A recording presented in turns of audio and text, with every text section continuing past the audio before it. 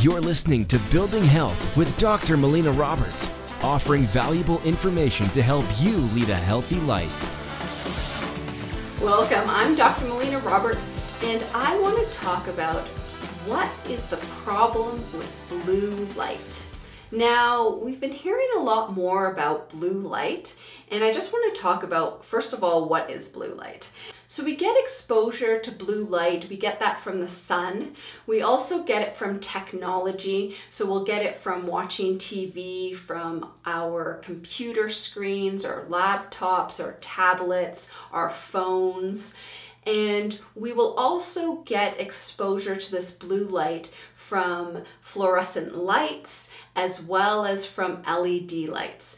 And the challenge with this exposure to the blue light is that our pineal gland, about 2 hours before we go to sleep, releases a hormone called melatonin.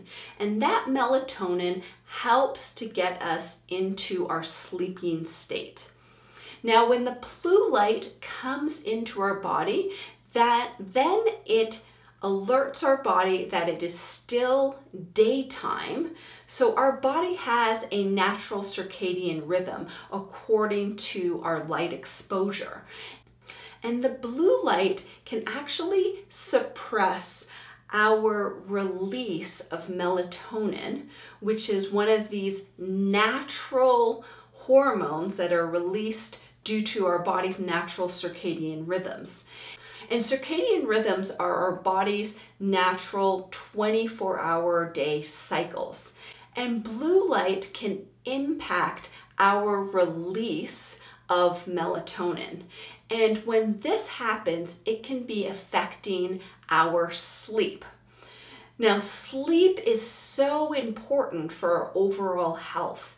When we're sleeping well, this helps us to actually prevent chronic disease in our future because our body is doing so many cleaning and rejuvenating factors during our sleeping hours. And if we aren't getting quality sleep at night, this leaves us more susceptible to health issues in the future. And so this is why us making sure that we make sleep a priority.